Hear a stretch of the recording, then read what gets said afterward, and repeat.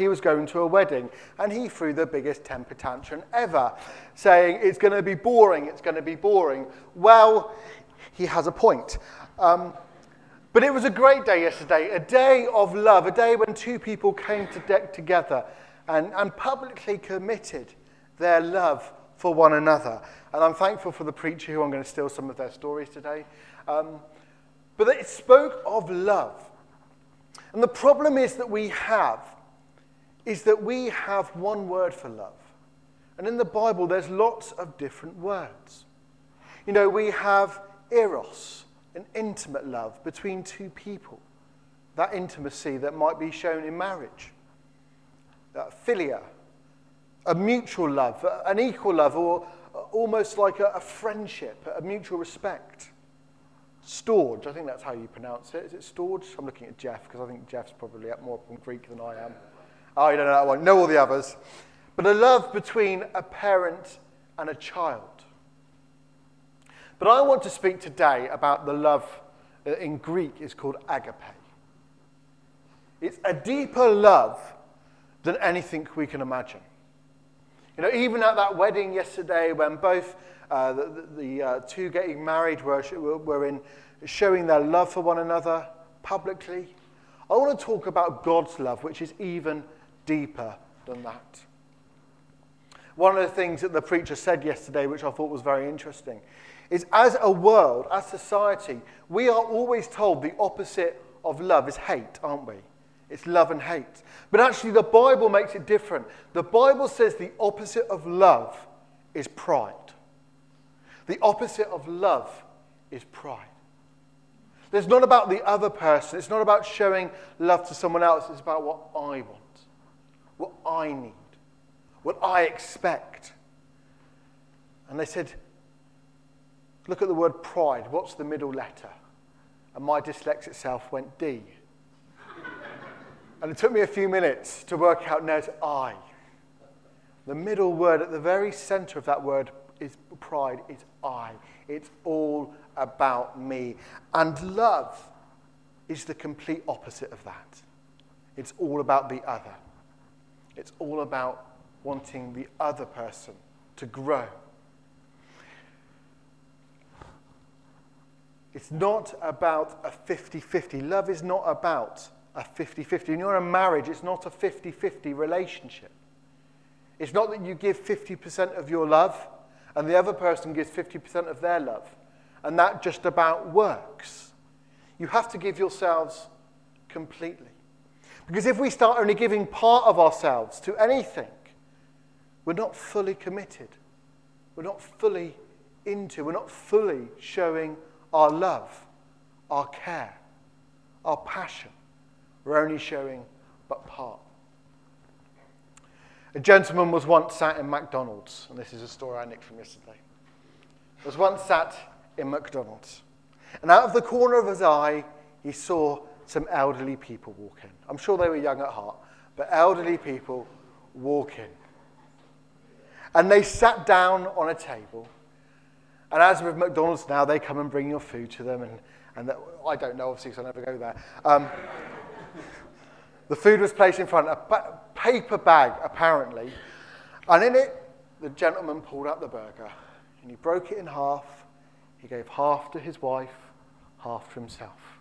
Out came one box of fries, half to himself, half to the other person.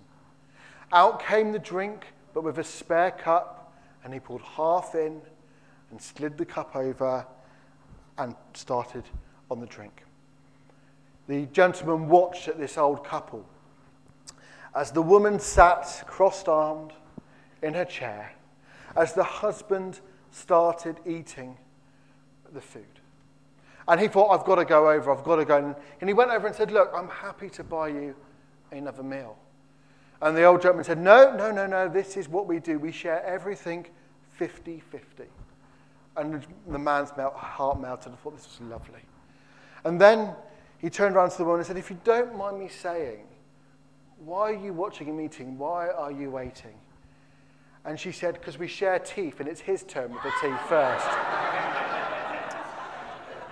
You see, sharing Splitting things 50-50 does not always work.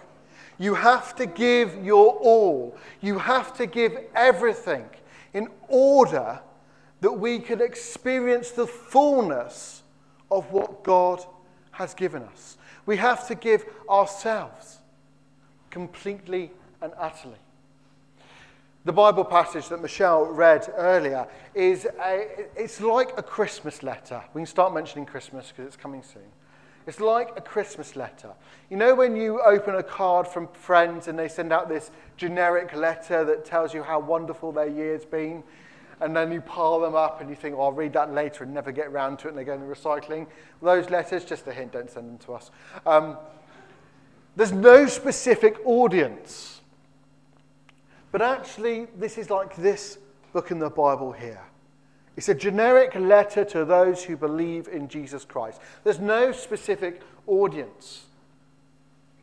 But there's some important things that are pulled out from this passage.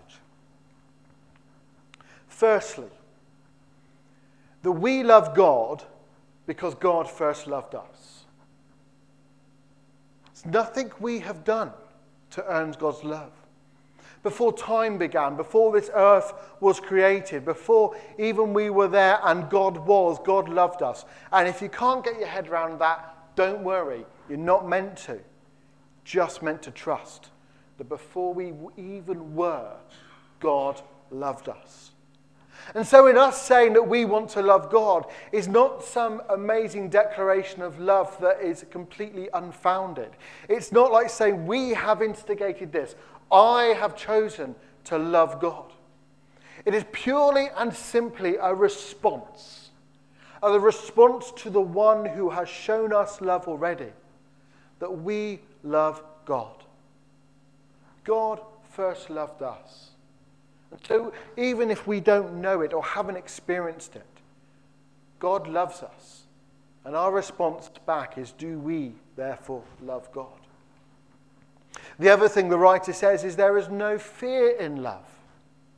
There's not a worry that we get things wrong, that we might lose this love, that we might do something that doesn't quite please God and therefore God is going to stop loving us.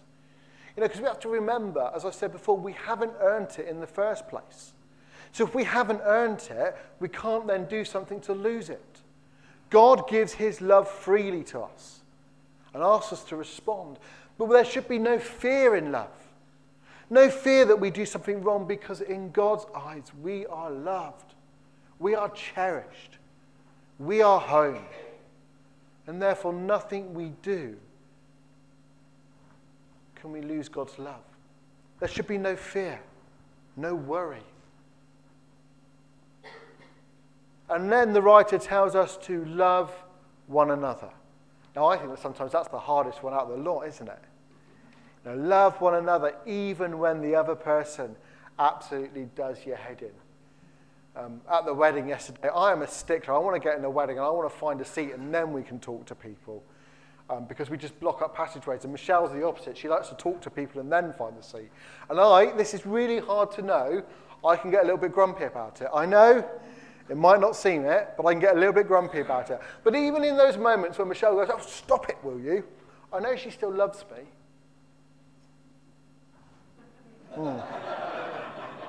Let's move on. She still loves me. But that's the thing, is we need to show love to one another. And even those times of disagreements, the things we can't quite get right, we show love to one another. Because God has shown us the greatest love.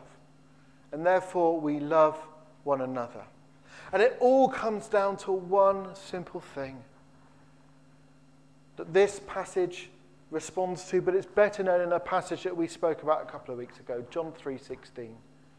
For God so loved the world, that he gave his only Son, that whoever believes in him shall not perish, but have eternal life. That actually God's love means that our life is greater than what we can see on this earth. And that is the heart of the message. God loves the world, and you are the world. God loves you. God loves everyone. And he gave his Son.